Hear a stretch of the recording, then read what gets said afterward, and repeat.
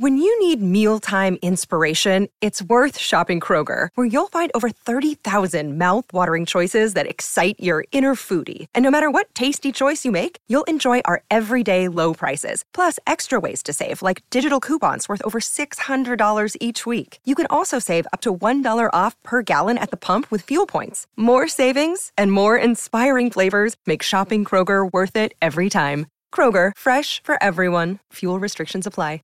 Welcome to the Boneyard with Steve Robertson. As always, I am your good friend and host, Steve Robertson. Kind of modulating a little high there. Let me turn that down a little bit so I don't blow you guys out. Hope you guys are well. The sun did come up in Starkville, Mississippi this morning. It wasn't happy about it, but it did come up. And so we're going to talk at length about some things that happened over the weekend. I apologize for being a little bit tardy with the show. I've kind of gotten in the habit of recording the show at night. I had family in this weekend. And as a result, you know how it is. I mean, it's nonstop. These baseball weekends are a work weekend for us. And so I tried to work in some family time as well. And so by the time I got home last night and got settled after dinner, I did the Stingray show. And then I just decided to go to bed. And so sometimes I wonder how long I can keep all this stuff up. And it kind of caught up with me over the weekend. So I am recording this on Monday morning. Mississippi State still in the top 10 in the college baseball polls, for what that's worth. I'm one of those kind of people, too. I don't put a lot of stock in college baseball polls this time of year. We want to be playing our best baseball of the year at the end of the year, and we didn't play our best baseball this weekend. So we're going to break down the weekend. We're also going to talk about the National Invitational Tournament and how the Bulldogs did. And it's crazy to think about, we kind of end the year on a positive note. No, we didn't win on Sunday, but I don't think anybody can walk away feeling that Mississippi State didn't play their best basketball towards the end of the year. So we'll talk about that. We'll kind of look at some recruiting stuff today. Also got a special top 10 list for a special segment of Mississippi State fans out there. I think you'll look forward to that. That'll be up in the second segment. Bulldog Burger Company, longtime sponsors of the show. Man, I ate there twice this weekend. I had a great time. Anytime that my family comes in from out of town, and a lot of times you guys come in and say, hey, Steve, let's go break bread, and we generally go to Bulldog Burger Company. I went Friday before the game, and then I went Sunday after the game, and I had a great meal both times. Let me think here for a second. I can't remember what I had. No, I guess Friday I just had a dessert because I had had a big lunch, and then I was going to eat at baseball. But I was amazed at how quick the service was, even on a game day weekend. Go in, there's Ian Few doing a great job as always. Ian comes up, says hello, and we have a great meal, and then before I know it, we're done and on our way to the ballpark. On Sunday, I had the Grilled Chicken Club. Let me go ahead and tell you guys, that is a favorite of mine already. I love that toast. It's like a lot of times you get a sandwich and, the bread doesn't match the quality of what's in between. That's not the case with the Grilled Chicken Club. I really like it a lot. It is one of those meals, too, that if you're hungry, it scratches the itch, but I didn't feel like I needed to take a nap afterwards. I mean, the portion's just right. They bring it to you. The grilled chicken's great. The fried green tomato, also great. Go check it out. There's a lot of cool things out there. I haven't tried the full of bologna yet, but I'm going to. That's on my list next. You need to get out, all you Bulldog Burger Company veterans. Get out there and find your new favorites. You're going to love the new things. Roy has given the thumbs up to the tuna burger. I hadn't tried that one yet either, but you should. A lot of new things to consider, a lot of new options for you. It never gets stale. That's the thing I'll say about the Bulldog Burger Company menu. They're always looking, when good things come along, they'll add new products to the menu. 2 locations now to serve you right here on University Drive in Stark Vegas, and they're on Gloucester Street there in Tupelo. Bulldog Burger Company, the place where people go to meet. MEAT. Let's talk a little baseball. The first thing that I want to say is Arkansas is an elite team. Mississippi State is not quite there yet. Now, after that weekend in Arlington, there were some people that asked me on Twitter, and some of them Ole Miss trolls, and said, hey, who was the most impressive team that you saw over the weekend? And all due respect to Ole Miss, I thought it was Arkansas. I thought the way that they rallied to come back to win that Texas Tech game was very, very exciting. I watched every game that weekend like all the rest of you did on Flow Sports, but Arkansas scared me a little bit because I thought their pitching was better than anticipated. But offensively, there's just not a lot of outs in that lineup. I mean, you don't look at it and say, okay, well, this is a guy we can pitch around this guy because we know the guy behind him is not going to be able to do anything. Arkansas is an exciting brand of baseball. There's no doubt. And they proved it this weekend. I shared on Friday I wasn't sure that Arkansas was the number one team in the country. I no longer have any doubts.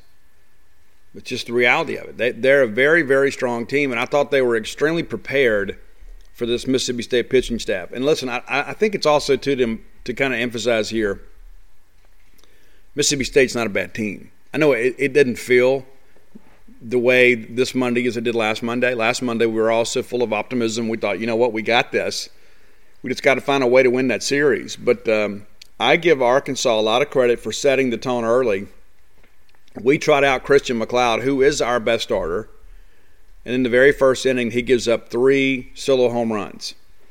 Goodhart with a bomb to right that I thought was going to leave the stadium. Wallace gets one, and then Christian Franklin, the first of a few for him. He had a really great weekend. So it's 3-0 before we even get settled. You know, before the ice is melted in your drink at Duty Noble Field, it's 3-0. And it really just kind of felt like that, you know what, we're in trouble. But here's what happens. You know, Christian did kind of settle down a little bit after that. You know, we go, I guess we had, Rowdy walked against Wicklander, and then, we kind of had a chance to do some things there. We didn't do anything with it. We get a big K look in there with Cam James on a full count. And then McLeod comes back and settles there, and we get a 1-2-3 inning in the second. You're thinking, okay, let's just hold the game right here, and we'll get it going. We get into the second, we get a 1-out walk. Then Josh Hatcher flies out, and then Skinner works for a walk. And now you got 2 men on, and then Forsythe strikes out swinging on 3 pitches. And that was kind of the theme of the weekend for the Bulldog offense. It's like when we could get some guys on base, we really struggled with the clutch part of this hitting aspect thing. So you'll give Wicklander some credit for getting out of a jam there. But even then, it's just the second inning. We come up in the third, they get a single, and then again, McLeod pitches around it. You give up a solid single, and you get a fly out, a line out, and a strikeout swinging. The one thing that I will say that was concerning about that inning is that even their outs were loud. They were barreling some balls up. They were clearly prepared. We get into the third, DeBrule works for a walk, and then it's a 1-2-3 inning after that. We just couldn't do anything with it. We get a leadoff runner on, and we can't do anything with it. We can't manufacture the run, and we're trying to get back in the ball game.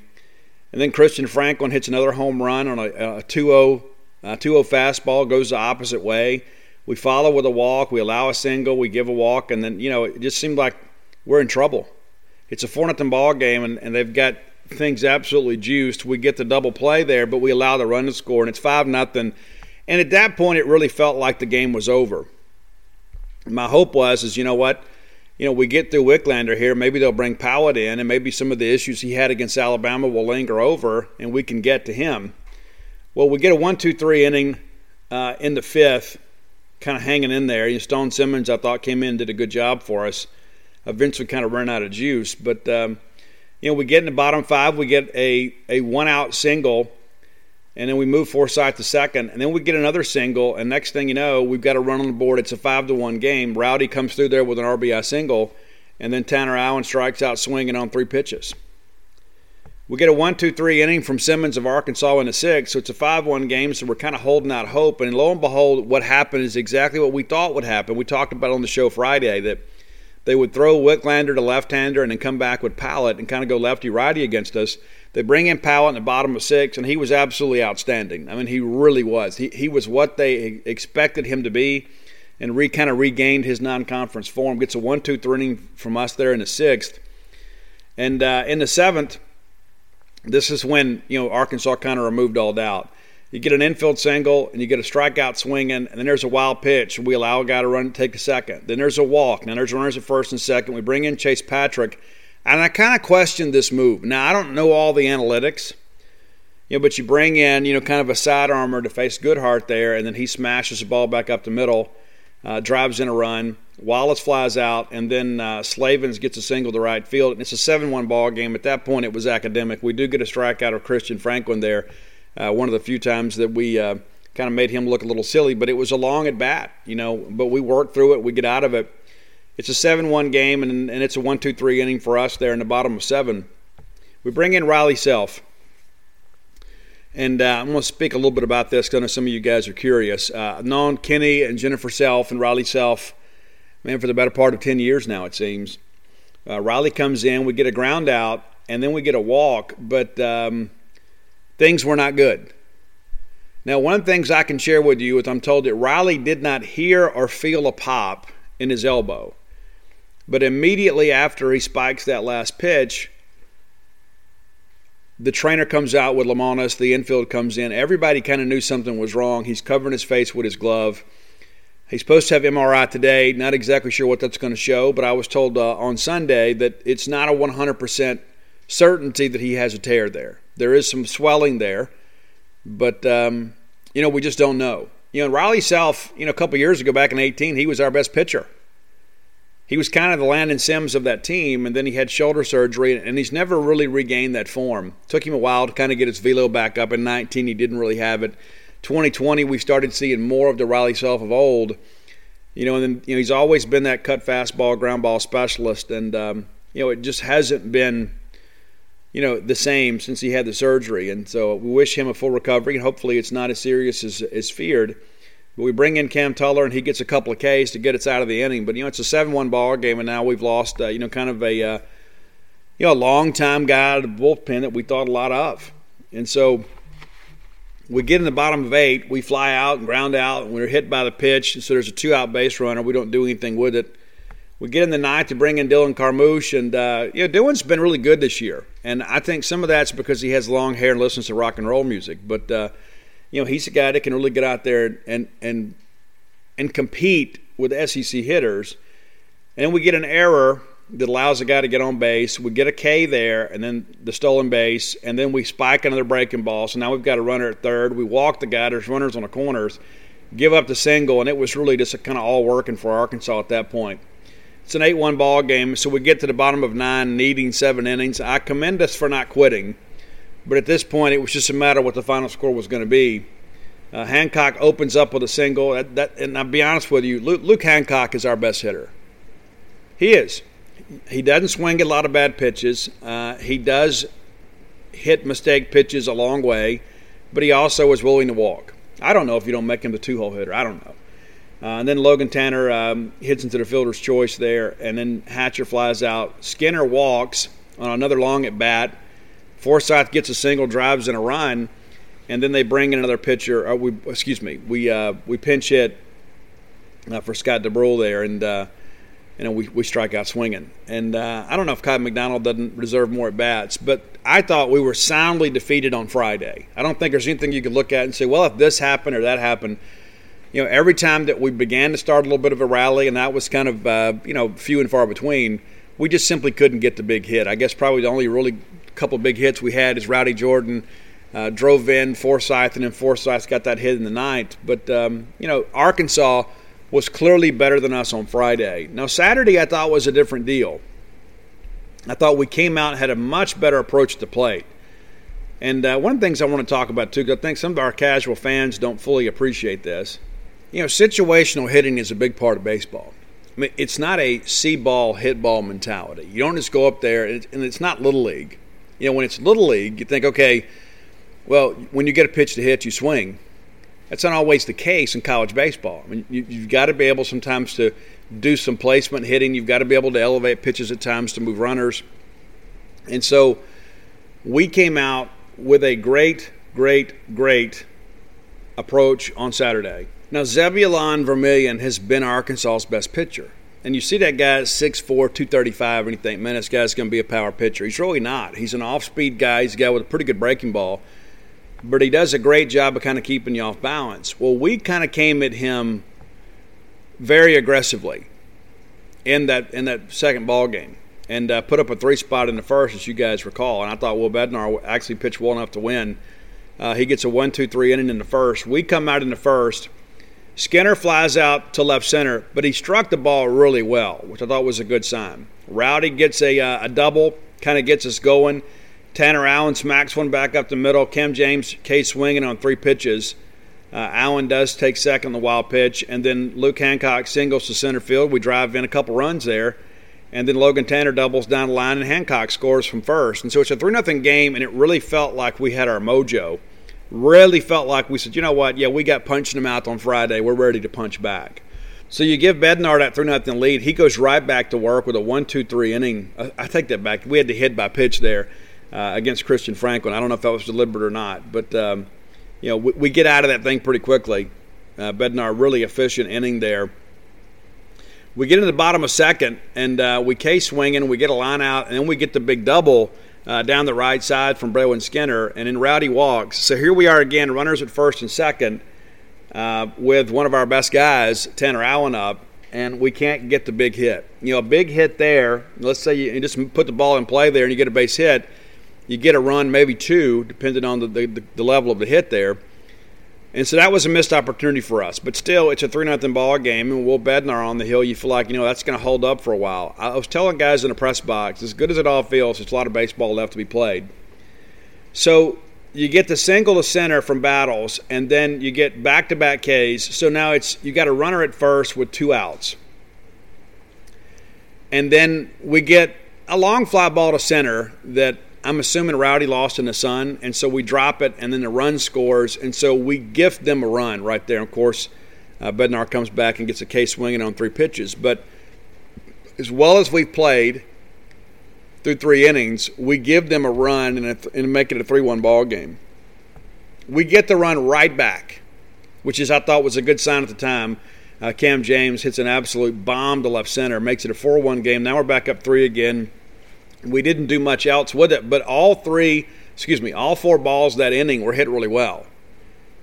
We have a line out, ground out, a line out, but we were clearly seeing the baseball well, and it just felt like it was a matter of time before we put up a crooked number again.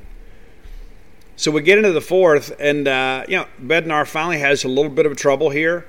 You get the single at the middle, we get a K swinging, then there's a walk, there's a K swinging, and then we get a fly out to center, and so there we were kind of keeping Arkansas from getting that big hit. We get into the bottom of 4. Tanner Leggett, who was starting in spot of Scotty DeBrule, he takes a ball through the left side, gets a base hit. So we have a leadoff base runner, and you think, okay, let's get some things going. And Forsythe strikes out swinging. Probably a good bunt opportunity there. If I remember correctly, I think we showed that, and then we just couldn't execute there. Skinner is then hit by the pitch, which proved to be big the rest of the weekend. He didn't play much the rest of the weekend. Hit in the knee, I think, 90-some-odd miles an hour. But now all of a sudden you've got runners at first and second with less than 2 outs. So, again, we've kind of got ducks on the pond here. We need the clutch hit, and rather than get it, we ground into a double play. And so, again, missed opportunities here for us to advance the lead here. And now we get into the 5th, and this is when the wheels really came off for us. And I'm not going to pull any punches here. It's always so interesting to me. I'm kind of optimistic by nature, but I call it as I see it. And it's like if I say things about Mississippi State men's basketball, some people say, "Well, Steve, you're being too negative." And then I'm not going to get on here and rip our baseball team, and we were the number 2 team in the country. I don't understand that. People are like, "Well, Steve, I wish you just get out there and just kind of rip the situation for what it is." Well, maybe we just don't agree. How about that? I'm not here to be your mouthpiece or make you feel better or feel worse about how things are. I just call it as I see it. This 5th inning was dreadful. We get the opening out on 3 pitches. Robert Moore is a guy that's a very, very, very exciting player for Arkansas at second base. Great defensive player, and did have a little up and down weekend at the plate. But we get a strikeout there. We give up the home run to Webb, the leadoff hitter there, Brandon Webb, and it's incredible to think that this is a guy hitting less than 200 batting leadoff, but hits a big bomb there. And then we get Goodhart out. So it's a 4-2 ball game with 2 outs, and we're thinking, okay, yeah, they've hit a bomb here, but we minimize the damage because it was a solo blast. So let's go ahead and get in the dugout. We give up a single to Wallace, and then there is craziness ensues. Slavens is credited with a double. That is the correct official scoring. But it's basically a routine pop-up off the left side between the shortstop and the third baseman. Now, Skinner's 100%. Maybe he can even come make that play. But it's not his play. It's Lane Forsythe's play. And he'll tell you it's his play. Now, he and Cam have to kind of get that figured out. And I don't know if maybe it's because Cam is used to playing short and he was at third and thought he was in charge. But the bottom line is either one of those guys could have caught it. Neither one of them did. It is a bonehead play, and it cost Mississippi State dearly. It really changed the complexion of the game. And you say, well, it never boils down to one play. Well, sometimes it does. And this is one of those plays that really changed the momentum in the ball game and really gave us, everything we had done right had been negated after this, because Christian Franklin then hits a 3-run bomb into left center to give Arkansas the lead 5-4. So we have dominated this game for the better part of the game. We've missed some timely hits, but we begin the inning up 3. We end the inning down 1. And it was all self-inflicted. I mean, give Arkansas some credit for putting the ball in play, but we blew it. It's as simple as that. We blew it. It was like watching a bad high school team. You get a routine pop-up out there. Oh, you got to retreat about 10 feet. You make the dadgum catch. And I'm sure that's something that Chris Lemonis has echoed to the team. And probably a lot more, bass in his voice than there is mine when he had that conversation. But we come back, and we immediately get it back. We immediately get the home run to tie the ball game. So Tanner Allen hits a blast into left field lounge. It's a 5-5 game. They ended up taking Bolden out and bringing Monk in, and that was Kim James also on a full count. Struck the ball really well. We just didn't have much to show for it. And then they bring in Monk, and he gets a pair of Ks. And so now it's a tie game with 4 innings left to play. And it's the thing that I look at. If Bednar leaves with a lead, maybe you bring Landon Sims in. And that's one of those things, too. I know a lot of our fans, and again, a lot of people love baseball, don't know baseball. You're not going to bring in Landon Sims on a Friday in a ball game that you're not winning. You're not going to do that. You want to save him as a middle reliever for when he can best help you get a win. It's not just about slowing the game down or keeping the game in place. You're not going to burn him for a weekend on Friday in a tie ball game. It's just not how it's going to work. You're just not going to do that. All right, so we ended up pulling Bednar, and it was time for him to go. I mean, it was. I think he was gassed. Cumbus comes in for Skinner because Skinner's banged up after the ball in the knee. And then Brandon Smith, who's been one of our most reliable pitchers, leaves the ball up, and Smith hits a home run. It's a 6-5 ball game. Then we get a ground out, we get a strikeout, and you're thinking, okay, let's get out of here and get done with this. And when we extend the inning, we walk the leadoff hitter, a guy that's hitting less than 200, Webb. We walk him.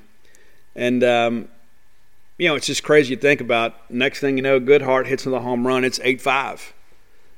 And so, again, we are extending these innings through our own issues. I guess you could say our own ineptitude. We don't make a play defensively. We don't execute a pitch. And so when you can't give a good team like Arkansas outs. You can't give them free base runners. They're going to hit the baseball enough that they're going to get on base as it is. They don't need your help. And we helped them an awful lot. So now it's an 8-5 ball game, and you still think, okay, maybe we're okay. They bring in Cops, who I have seen pitch several times. And this is the one thing that I'll say. To me, this is one of those things that I'm going to put on the coaching staff.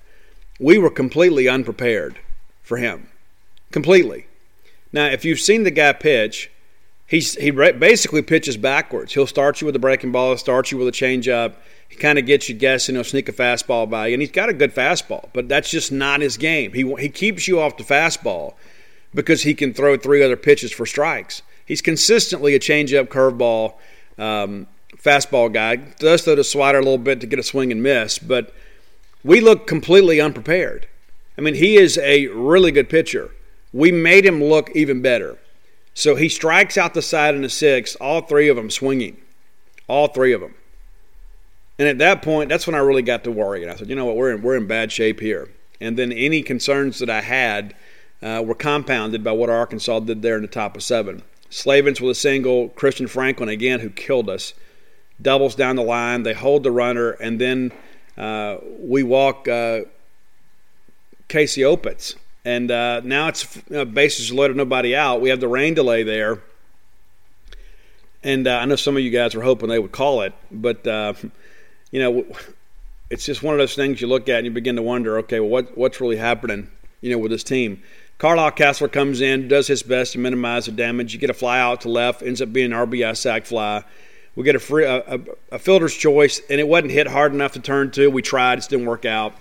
And then there's another single, and it's a 10-5 ball game. So they put up 2 more runs in the inning. Could have been a lot worse, but at that point it was basically academic.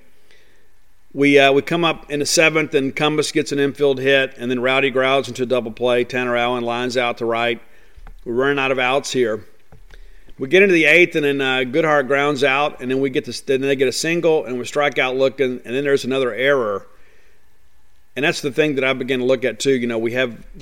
We had some really good defensive series. We didn't play good defense all weekend, and I think some of that's maybe the pressure of the weekend got to some of our younger guys. This particular error was on Tanner Leggett out at second base. This one didn't cost us, but it did extend the inning.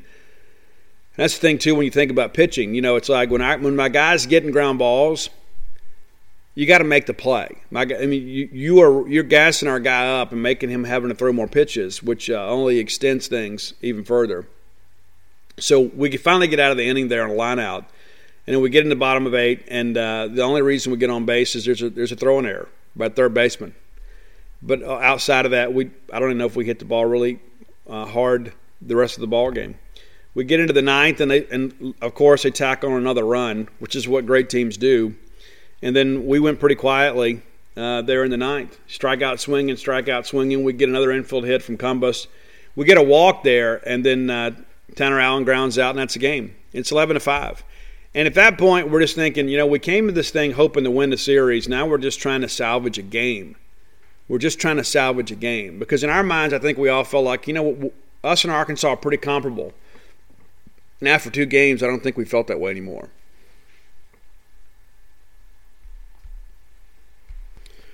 So Sunday rolls around, and Jackson Fristo's on the hill, and I think a lot of people just feel a little more comfortable with him out there. And that's not a slight on anybody. I think we all realize that at some point he's going to be a Friday night guy for us.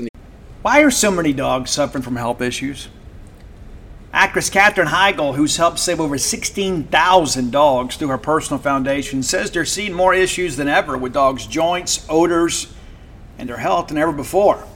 After doing a ton of research, she feels there's one place we can all look to improve our dog's health: their food. What she's discovered is that many dog foods are made in a way they can actually create toxins that could possibly be wrecking our dog's health. And that's true for many of the premium brands as well. Fortunately, she's found that just by adding a few special superfoods to her dog's food, she saw huge transformations in their health. She's made a 20-minute video explaining step-by-step how any of us can do the same thing to see incredible changes in their dog's health. I've got 5 dogs. I do. I love them. I spend most of my time with them. In fact, Mojo, my Mama Blue Heeler, has helped me write 6.5 books now. I want her to be as healthy and happy as possible. So if you feel like you do about your dogs the same way I do, let me encourage you to go to badlandsfood.com/boneyard and watch Catherine's video right now. And again, that's badlandsfood.com/boneyard. Be sure and check it out and make sure your pet is happier and healthier than ever. This is the story of the one. As a maintenance engineer, he hears things differently. To the untrained ear, everything on his shop floor might sound fine, but he can hear gears grinding or a belt slipping. So he steps in to fix the problem at hand before it gets out of hand. And he knows Grainger's got the right product he needs to get the job done, which is music to his ears. Call, click Grainger.com, or just stop by. Grainger, for the ones who get it done. The SEC. He's kind of earning his keep now at Sunday, but he is a competitive guy that can get some swing and miss, and he's got some real dog in him. And I like the move having him on Sundays, and I thought he pitched well enough to stay on Sunday. Lamona's not ready to make that call. We spoke in the postgame. But, again, we have one inning where we don't make some plays defensively, and, Fristow gets out of the ball game, and next thing you know, we're done. And so let's get to that. We get into the first inning. Fristow, I thought, was really good. Gets a K. There's a walk there, and then we strike out the side. The one thing I will say is he was getting deep in the counts. He goes to a full count on 3 of the 4 hitters in the inning, and you kind of knew then he wasn't going to be able to stay long without getting some help to get out and get a quick inning somewhere along the way. But we come out there in the first. Again, they're throwing transfer from Houston, Lale Lockhart. We get a K, and then we get a 2-out single, and then we can't do anything with it. Tanner Allen tries to take second on the ball in the dirt. It really didn't get far enough away, and Opitz is a good enough guy to make you pay for that. So a calculated risk there that didn't pay off. Top of the second, Fristow good again, and this time he does get a quicker inning. You get Franklin and Opitz both on 0-1 counts to go ahead and get out of there, and then you do get deep in the count to battles, but you win that, and you get the K. So you're back in the dugout again, and you got a chance to really, get some early advantage here. We don't. We go 1-2-3 there in the second. And that's a common theme with some of this stuff, too. I mean, we're swinging a lot of bad pitches. We really are. Fristow goes out, another 1-2-3 inning, and your first time through the order, and you face one over the minimum.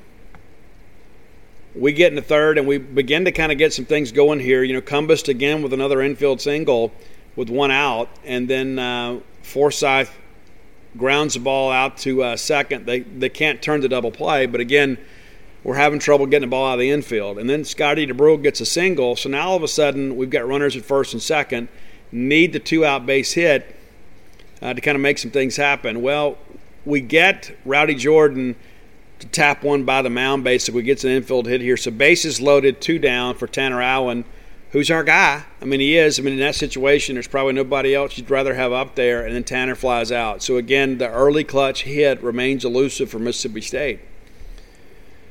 We get into the fourth inning, and this is when things begin to change. Goodhart, first pitch he sees, he hits an absolute bomb out to right field, which completed the trifecta. Arkansas homered against all 3 Mississippi State weekend starters this weekend.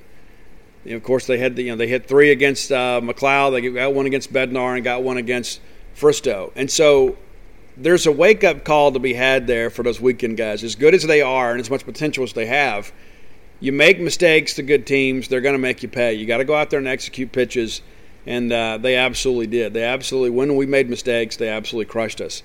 And in this inning, this top of the fourth really determined the outcome of the game. Wallace follows with a single. Then we walk Slavens. There's a wild pitch. Then we get a couple of strikeout swinging. You think, okay, maybe we can dance with danger here and get out of this deal. We get a 2-2 count on Battles, and he's a really good player. He's not an elite hitter. And a big battle goes along here, and then it's basically an infield hit. And then Cam throws the ball away and allows a couple runs to score. And it just really felt like at that point that it wasn't our weekend. After that, Robert Moore, a guy that had really struggled to play, absolutely uncorks one over the head of Tanner Allen for a triple.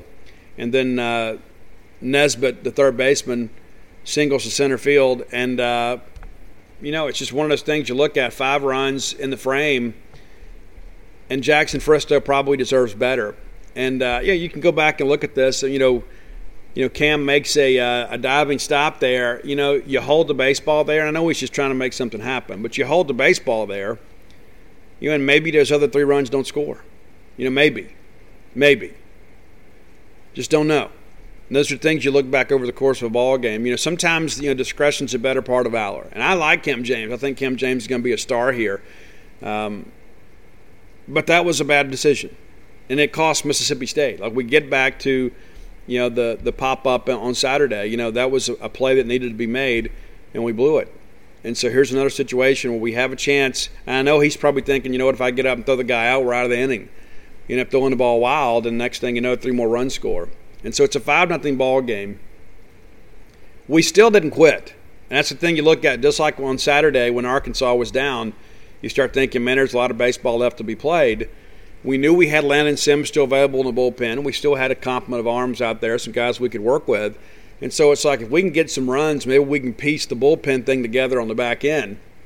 So we open up, and Cam James gets a walk, a really good at bat there. I mean, got ahead in the count. It's kind of worked it and fouled off a couple 2-strike pitches. He gets on. Then Hancock is hit by the pitch, and everybody's like, okay, here we go.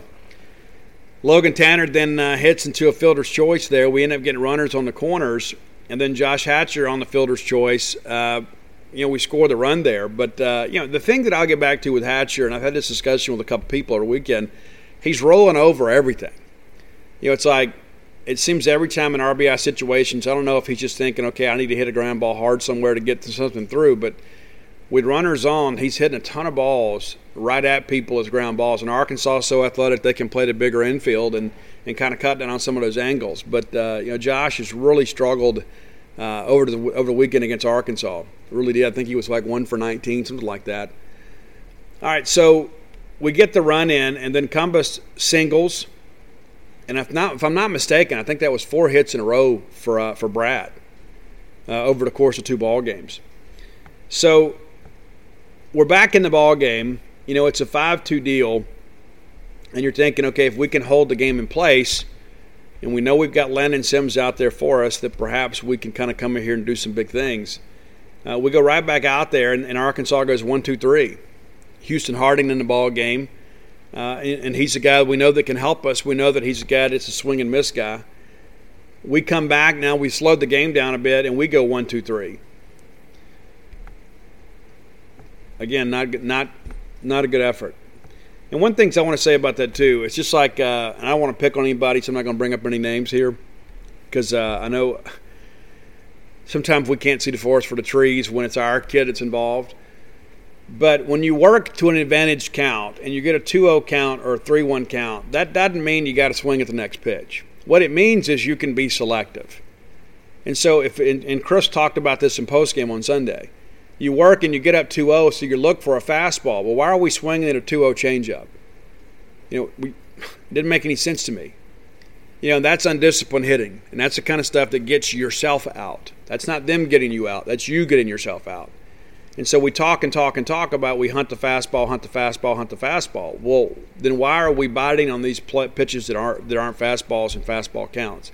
If it is a 2-0, 3-1 count, and we said, I'm going to sit dead red fastball, and I don't get the fastball, I take the pitch. There were times yesterday that we're swinging at balls out of the zone because it's 2-0, 3-1. You know what? And I would expect that for Starkville High School. I don't expect that from Mississippi State. You got to be more disciplined at the plate. Absolutely, got to be more disciplined at the plate. And then that cost us, especially on Sunday. All right, so we get into the 6th, and of course Arkansas responds like good teams do. And, they go out there and put another run up. And so, Opitz opens with a double, and then you get a single, and then, Bob Moore walks. We get a strikeout. We think we're going to get out of the inning here, but we walk in a run. And that's Landon Sims, our guy. But he gets out of it. He strikes out good hard, and that's the difficult guy to strike out, but he gets him. So, again, we had every chance to quit. We didn't. We come right back-to-back home runs by Luke Hancock and Logan Tanner, and we chase Brandon Monk, who was the guy that got the win on Saturday in relief, and he's a good pitcher. He really is. But, it just goes to show, we're not backing down here. And so now it's a 6-4 ball game, and it's like we're within striking distance, and we've got Landon Sims on the mound. So we're thinking they're not going to score the rest of the way. But if we can piece together a couple of innings here, maybe manufacture a couple runs, maybe get another home run there, we've got a chance to kind of get this ball game and salvage something out of the weekend. And so the rest of this ball game was not on pitching. It was on offense. And so after the home run, Hatcher doubles to right center, and good for Josh. He needed that. Cumbus grounds out. Forsythe strikes out swinging. DeBrule grounds out. So you've got not only 2 runs home, but you basically have a leadoff runner at second with nobody out, and then you can't do anything with it. Those are the things you look at. We talk about clutch hitting. When you're trying to win in the Southeastern Conference and you got a duck on the pond, you got to put the ball in play. And that's the thing I look at here is ground out to third, strike out swinging, and ground out to short. We didn't get the ball out of the infield. Didn't even get the ball out of the infield. That can't happen. It simply can't happen. So we get in the 7th, and Sims is rolling, and we get a strikeout swinging. We do walk a guy. We get a fly out to right, and then we get Opitz to ground out. And so, again, we've held the game in place. So then we get a leadoff runner on. Rowdy reaches on a fielding error. Robert Moore just, kind of mishandled the ball there. But he's there, and then Tanner Allen grounds into the double play. And then Cam James pops out. So, again, we get a leadoff runner on and can't do anything with it.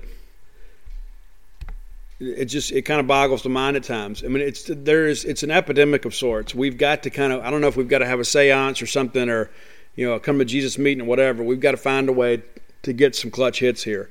Top of the 8th, and again, Landon Sims is good. You get, fly out, walk, fly out, but nothing going on there, Bottom of the 8th, again, we get a leadoff runner. Luke Hancock works it for a walk there. And so now the tying run is at the plate in the 8th.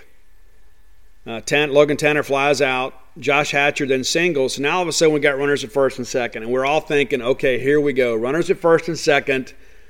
A base hit here. Scores a run. We get one in the gap. The game is tied. And Cumbus, as good as he had been as of late, takes 3 fastballs for strikes. And again, this goes back to this whole philosophy of we hunt the fastball, we hunt the fastball. So I don't know if maybe we had Brad thinking too much or maybe perhaps the pitcher just fooled him or whatever, but we didn't even get the bat off our shoulder. And that just simply can't happen. You got to put the ball in play. And that's the thing I think about, Bulldog offenses in recent years. We have been the aggressor, but it has been controlled aggression. Like we don't go out there and just swing at bad pitches for the sake of swinging the bat. But then here we are in this situation taking good pitches and not swinging the bat. So I don't know if we need to simplify things. I don't know if our pregame scouting report is correct or we're not doing enough in-game adjustments. I don't know, but I do know this. I do know Mississippi State baseball, when we have tying runs on base, we don't sit there and look at pitches. That's not who we are. And if you look at what Arkansas did, they've kind of taken our identity offensively. They're aggressive up and down the order. So Compass K's, and then Forsythe flies out to center. And so, again, a great opportunity, our best opportunity late in the ball game to really climb back in this thing, and we blow it. We get into the 9th, and again, Logan Sims, great, strikeout swinging, fly out to center, and then strikeout swinging. So Sims has done his job. He's held the game in place. We get into the 9th, and what happens? Scotty DeBrule singles to the right side, and we're thinking, okay, now the tying run is at the plate again. We talked to all, for a long time about it. We're not getting production on the leadoff spot. Well, here we are getting guys, and then Rowdy Jordan grounds into a double play, and then we think all hope is lost, but it's not. Then Tanner Allen singles to the left side. Now the tying run comes to the plate again. We swing at the first pitch, and it's a routine fly ball down the left field line. And so baseball is a funny game, and I'm a guy that understands. Well, it's baseball. I get that. But at some point, you got to kind of question yourself and say, okay, is this a mental toughness aspect of things? There are a lot of people, and I'm going to just be honest here.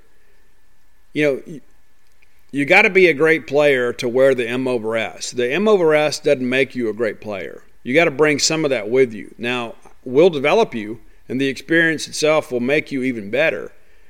But nobody anywhere is going to lay down just because you show up there in maroon and white wearing a Mississippi State hat. That's just not how it works.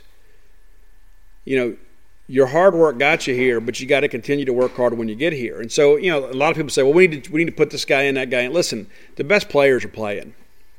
The best players are playing. Now it's up to the coaching staff to get the best out of the best players. I think Tanner Allen's the one guy you look at and say, consistently is a guy that just won't quit. He said in postgame, some of these guys don't fully understand. He said he kept telling the guys, hey, our crowd is still in the ball game. You got to stay in the moment too. So that's some leadership there from Tanner. But we got to have more of those guys buy in. And he referenced Jake Mangum. That Jake was a guy that used to tell everybody, listen, you got to avoid getting swept on the road and you got to win your home series. We get swept at home.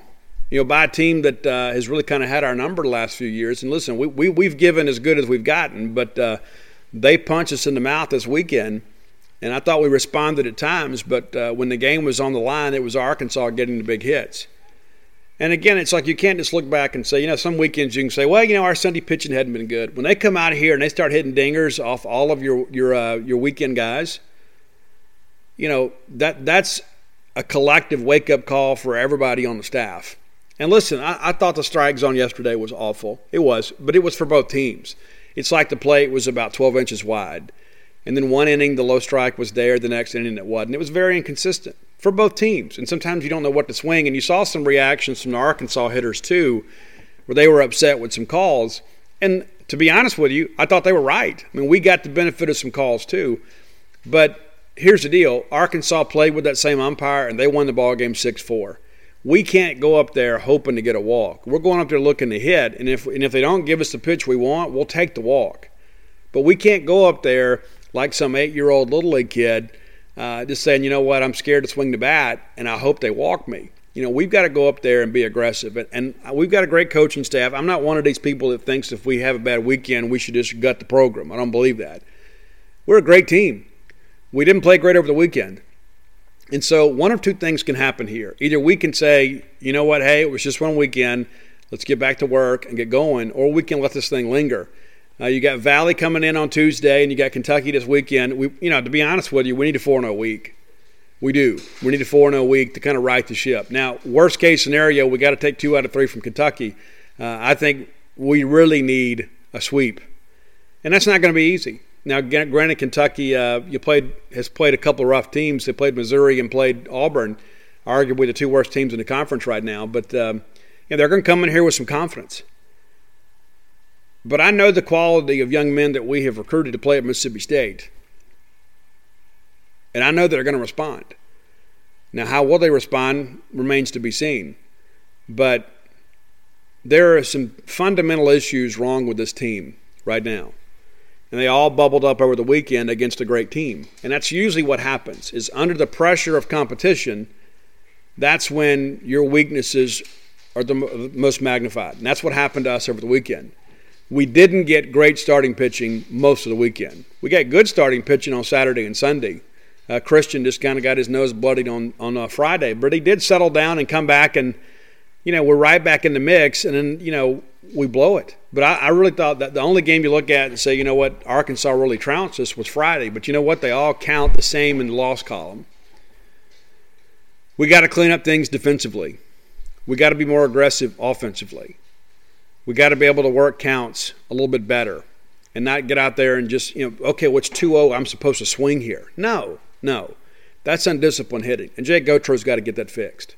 He absolutely does. And that's one of the things, too, it's so interesting to me, is that when you begin to look at, offensively, you go back and look at how good we were in 19.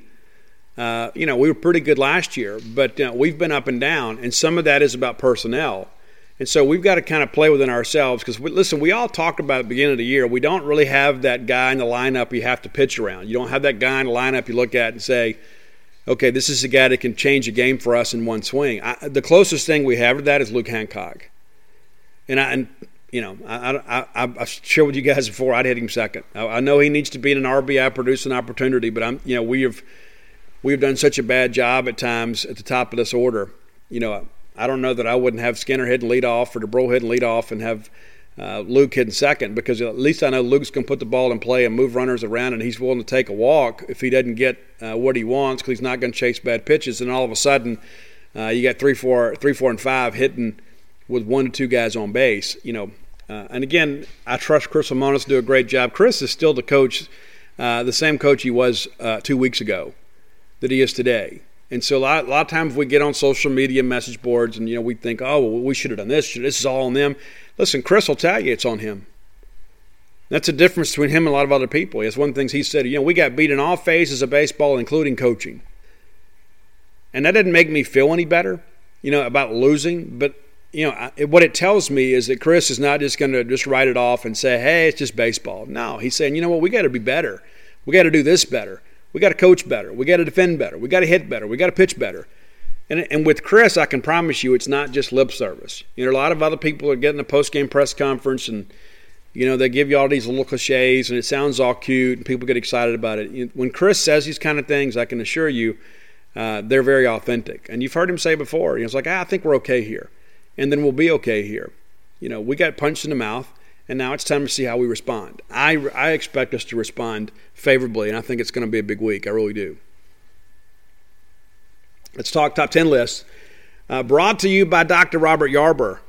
And if memory serves me correct, Dr.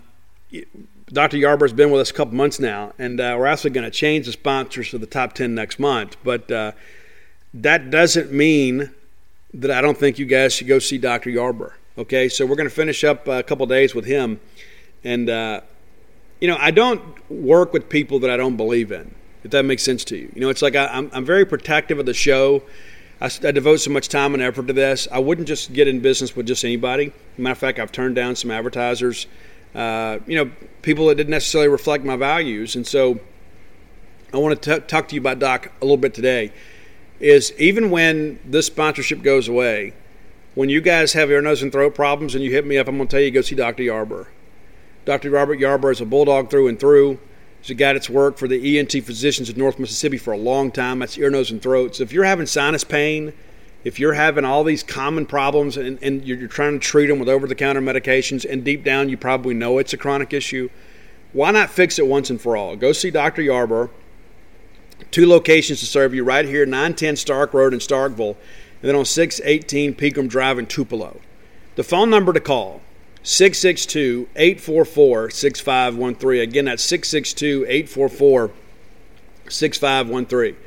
And if you're in Starkville and you end up having to have a minor surgical procedure, it's going to be run at OCH, which is a county-owned hospital. And so it's good for the environment, it's good for you, it's good for the community, it's good for the ozone layer. Dr. Robert Yarborough of the ENT Physicians of North Mississippi. So I want to get on my soapbox a little bit before we do today's top 10 list. The first thing that I want to say is some of you are not honest about your musical taste. Because the number one most listened to Spotify list now is Creed. Creed. And a lot of people say, oh, Creed, I don't like this. But you listened. The number one most listened to top 10 list now is Creed. Love it, man. Listen, I'm just telling you the truth. The numbers are the numbers.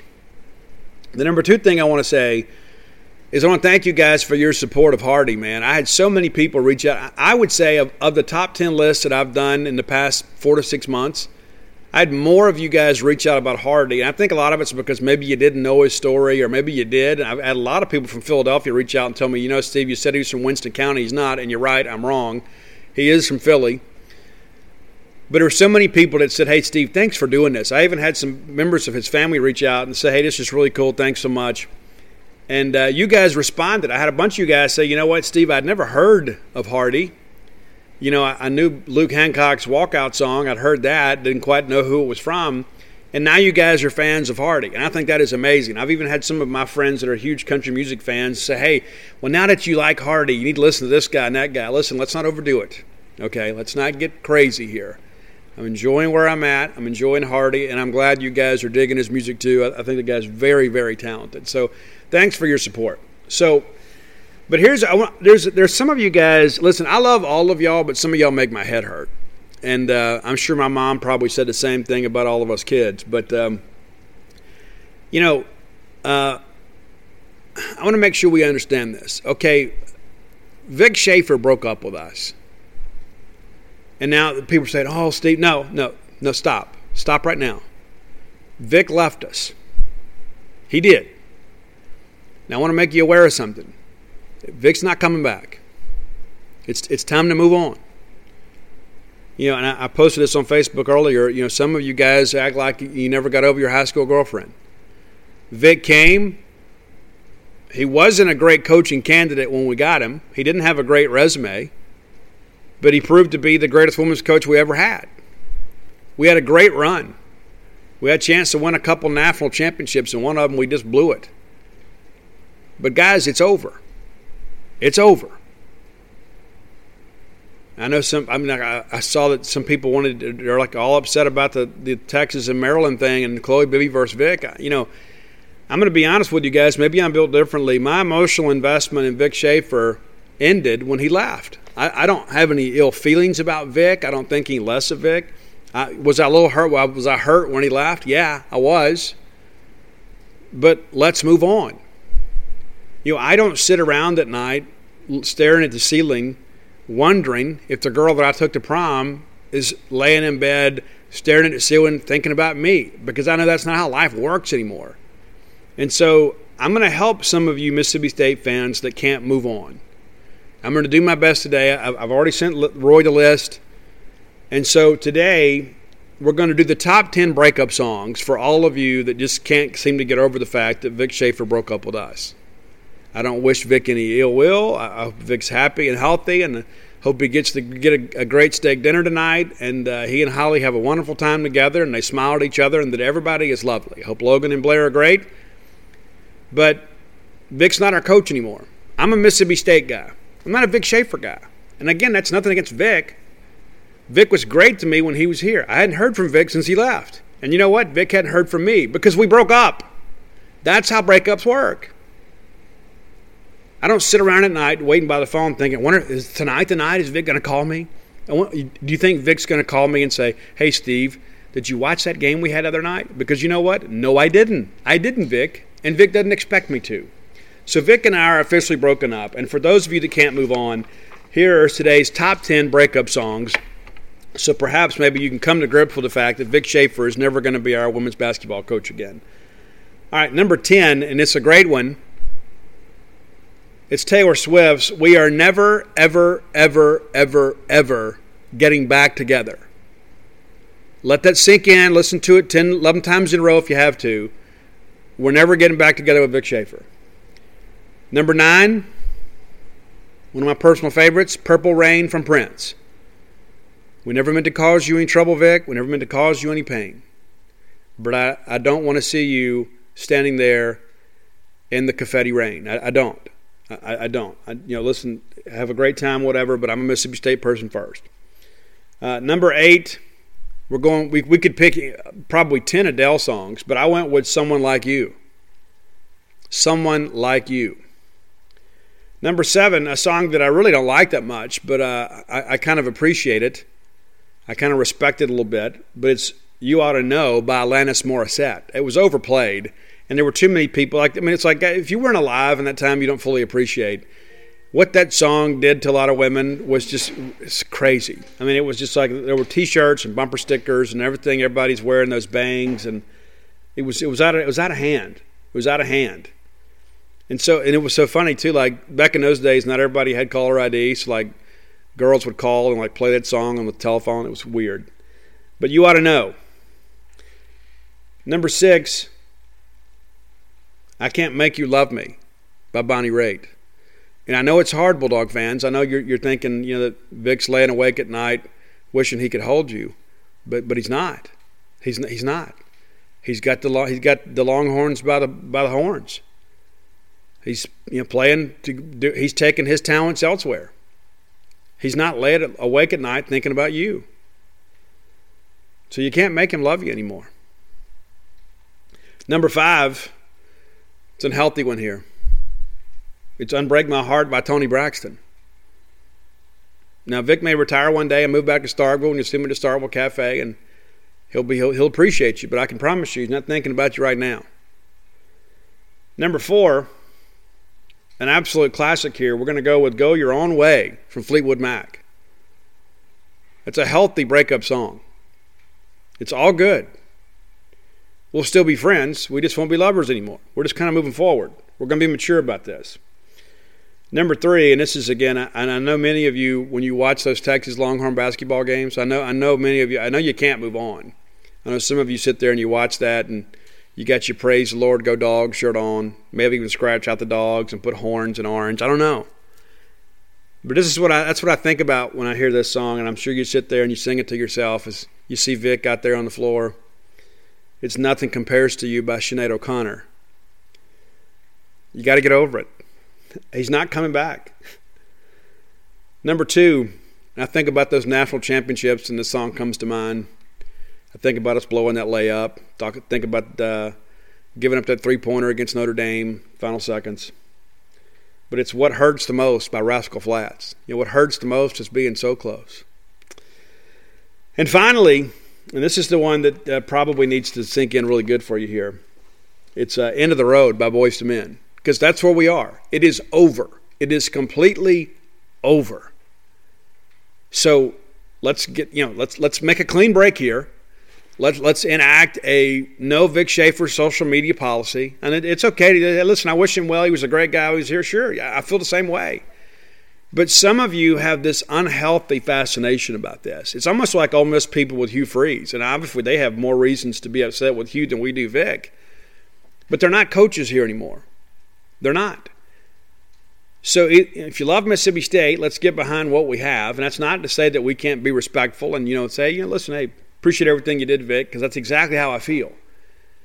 But when we're going to start game threads on Mississippi State Facebook groups to talk about Texas games, you have an unhealthy approach to this.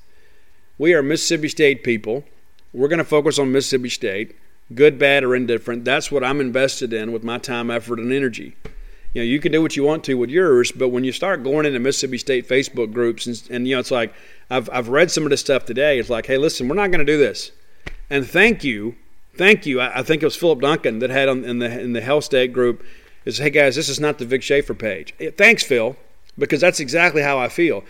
I go to Mississippi State social media to read about Mississippi State. Win, lose, or draw, that's who I'm supporting. And I care about what you guys have to say. Even if I don't agree with you, I still care. I don't go to read about Texas women's basketball. As a matter of fact, I can't think of anything less that I'd be interested in. Than that. So let's move on. Move on. And listen, on behalf of your high school girlfriends, your college sweethearts or whatever, and you're still hanging on to this hope, it's not going to happen. Okay, let's just watch a Vince Vaughn movie or whatever and kind of move on with life. Okay, it's over. It's over. We've just kind of reached a point in our time, in our lives, that we need something more than a good time. It's over. Campus Book Mart, I was there this weekend. Thanks so much for those of you that came by. And went there and dropped some money on some gear, too. I had family in town and had to make sure that everybody was outfitted in their Sunday blacks for the game on Sunday, and had a great time on Saturday. It's always so great to see Stan the Man. Stan is one of the happiest people that I know.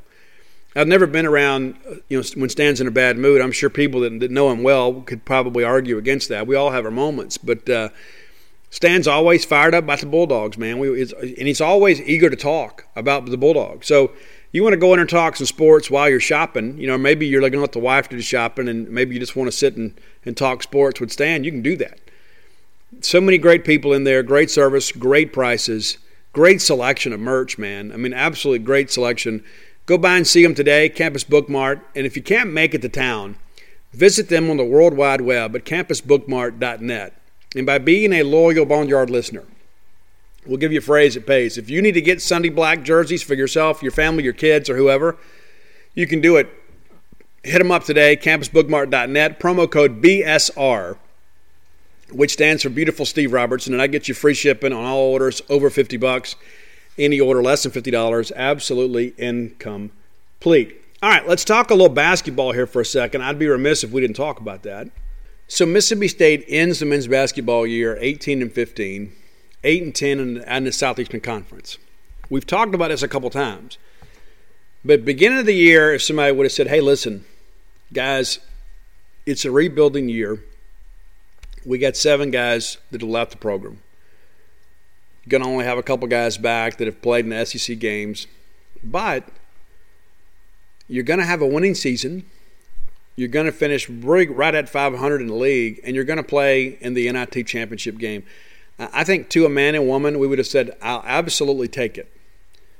And now that we have it, to be honest with you, my feelings about the season are different. We were the last team in the NIT, and we didn't get in other than the fact that some other schools opted out.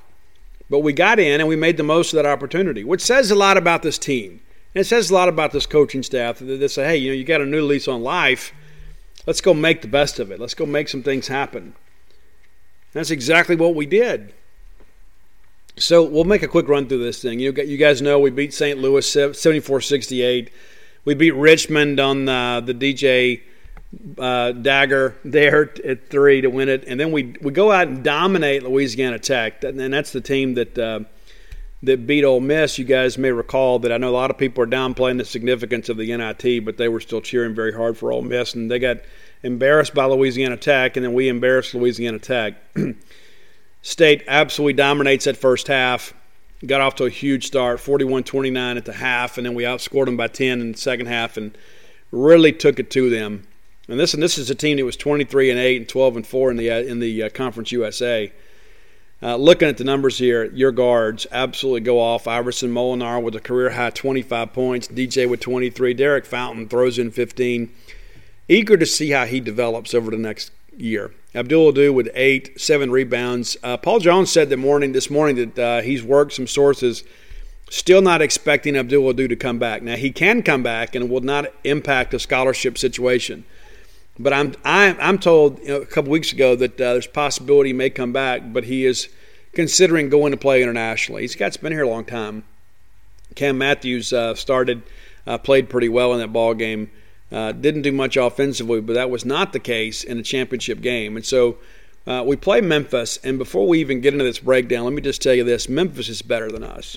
Memphis is simply better than us. I thought they were really more athletic at us at all 5 spots, and I thought it showed early on. They had more length. I thought they were quicker to the ball, and it took us forever to score. I guess it was 13-0 before we had a chance to score. But to the Bulldogs' credit, we didn't quit, and it would have been easy to.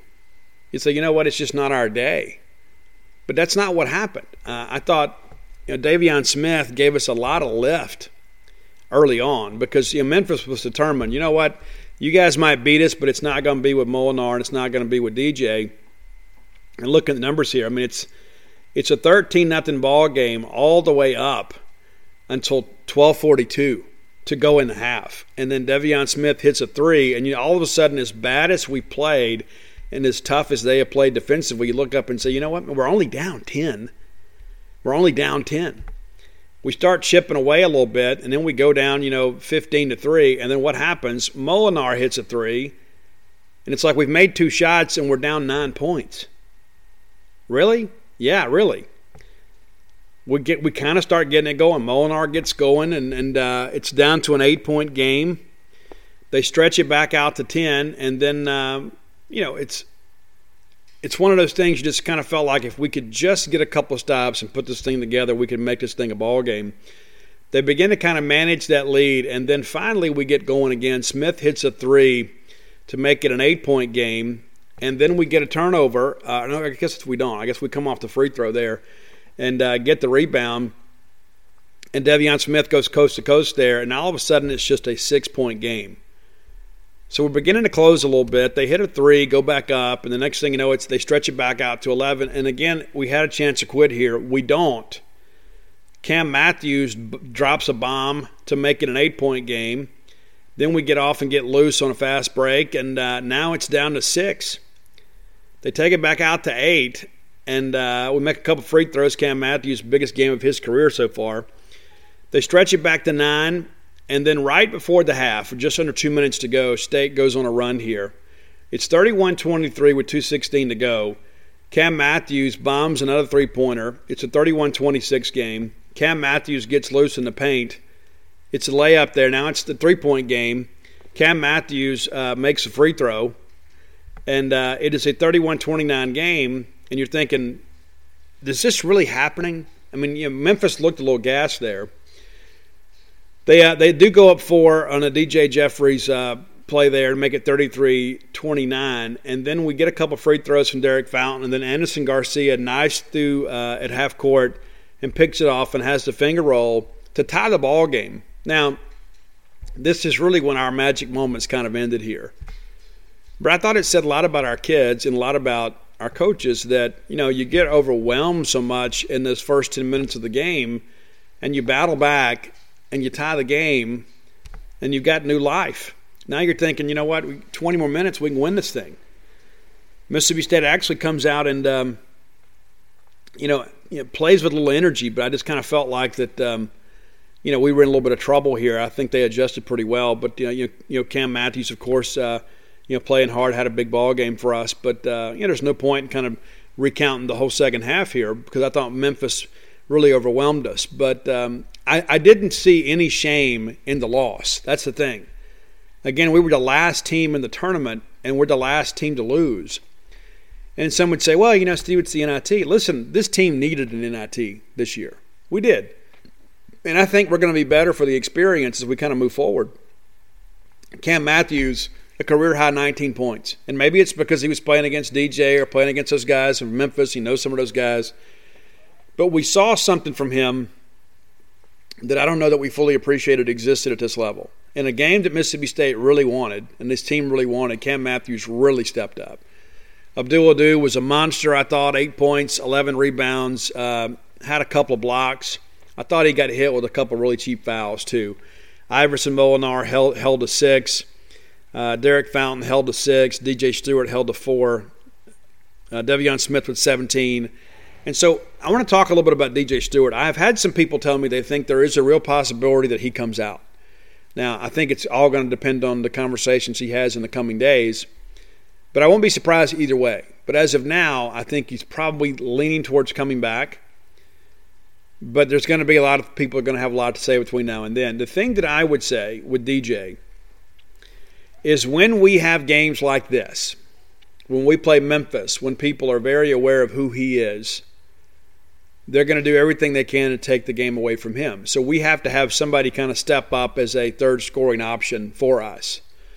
But also, too, I think DJ needs to realize, too, when he plays elite defensive teams, he's got to do better. If he really wants to play professional basketball, he can't turn in 4 points against Memphis in 37 minutes. He was 1 of 10 from the floor. And so in order, it's one thing to go put up 24, 25 points against Louisiana Tech, but when you know the caliber of talent that teams like Memphis and Kentucky those are when you need to go have big games. And so I think if people are honest with them, they'll tell them, you probably need another year.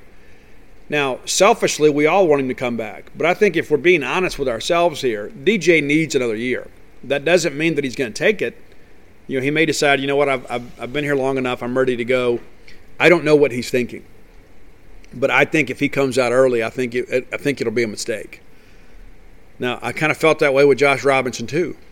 Josh Robinson, of course, comes out, announces before the Orange Bowl that he's coming out. It was a very selfish thing to do. It was a big distraction for the team. And I don't know if we won that ball game because we just struggled so bad against the option that night. But, that's the thing that I hate to see. You hate, Benique West Brown comes out early, needed another year. Barry Wilson, God rest his soul, comes out early, needed another year. I don't know that Reggie Perry needed another year. I don't know that Robert Wooded needed another year. Now, I think he could have benefited from another year, but I think both of those guys were proven commodities at that point. I don't know that DJ is.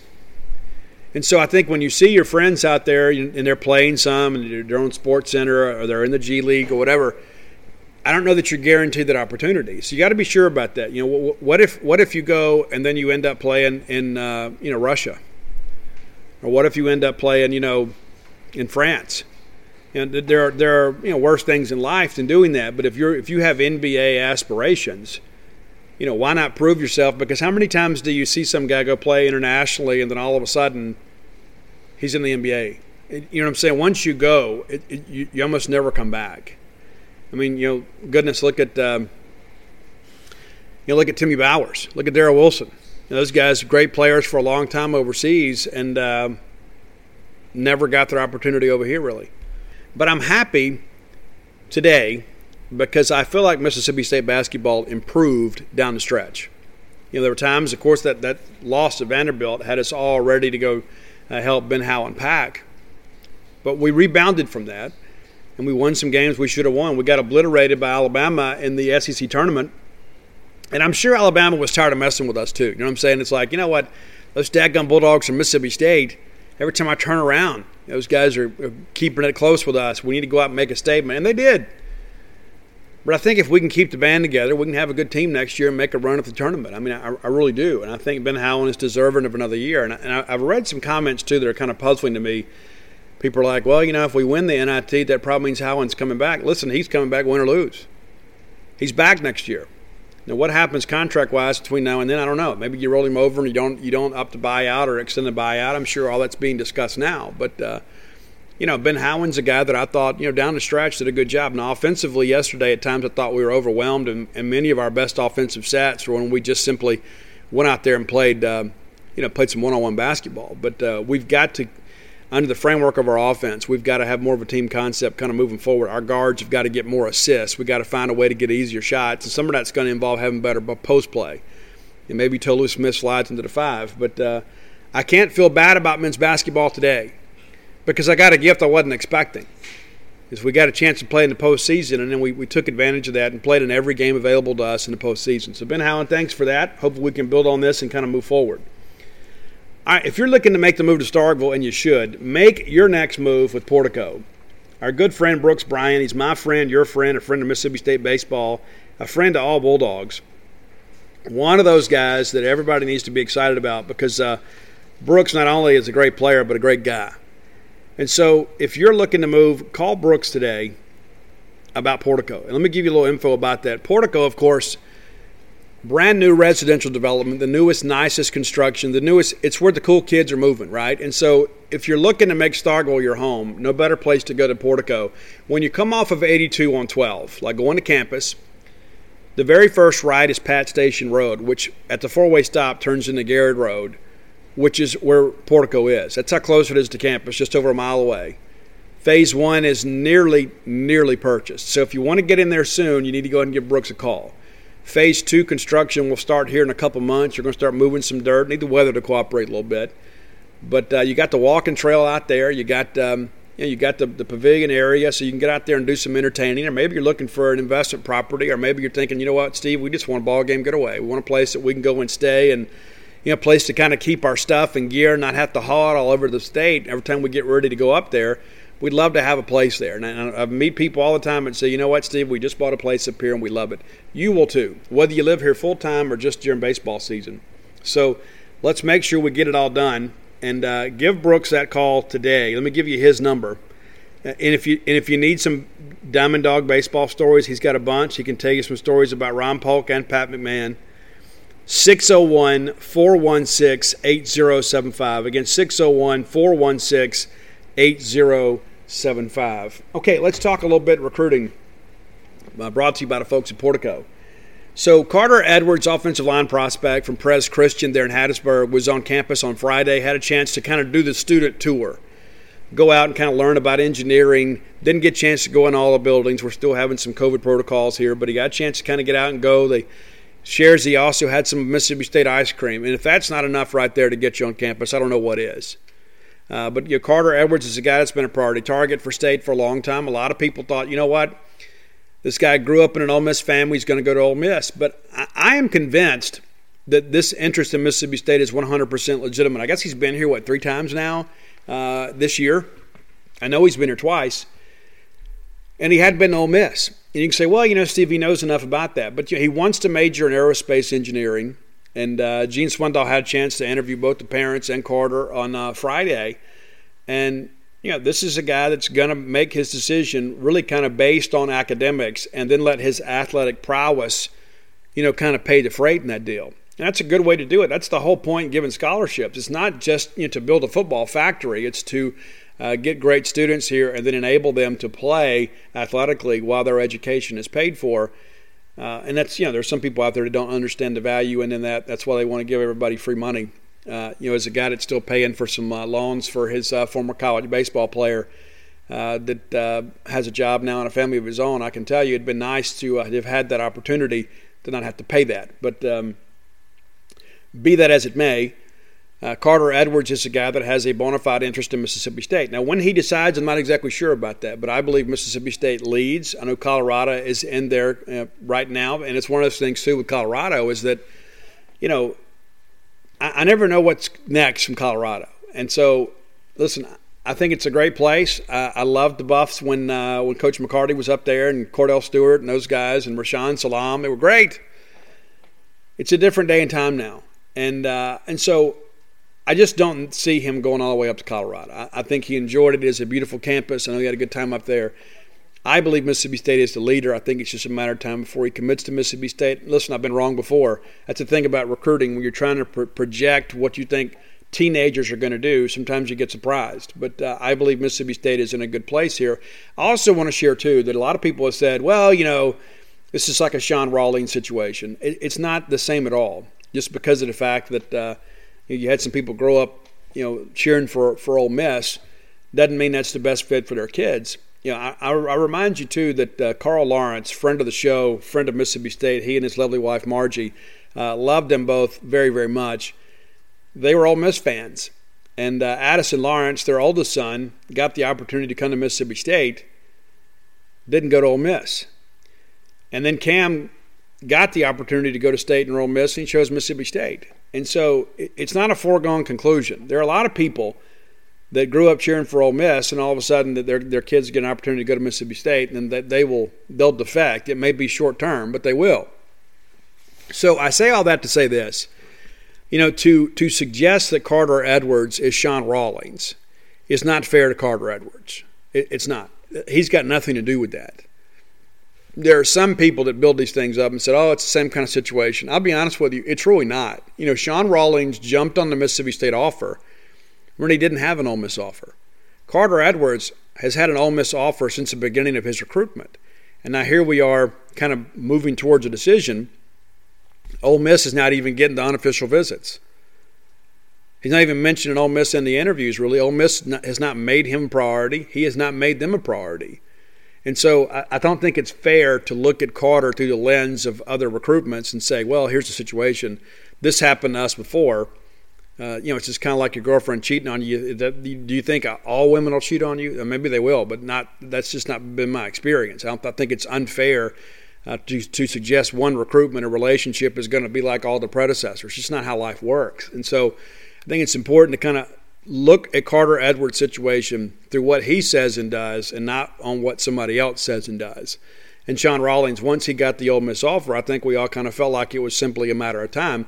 I've got no negative things to say about Sean Rawlings, none whatsoever. I think it's a great thing when young men get the opportunity to play for their dream school. He had that opportunity, made the most of it, was a starter for them for a long time, played really well for them, probably better than most of our fans anticipated.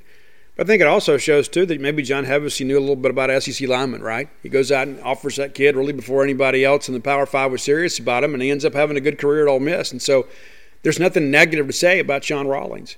How would we feel, if a guy that grew up going to Mississippi State, all of a sudden State offered him late, and then he flips back to State? You would be like, you know what, hey, this is what it should have happened. We should have offered him all along.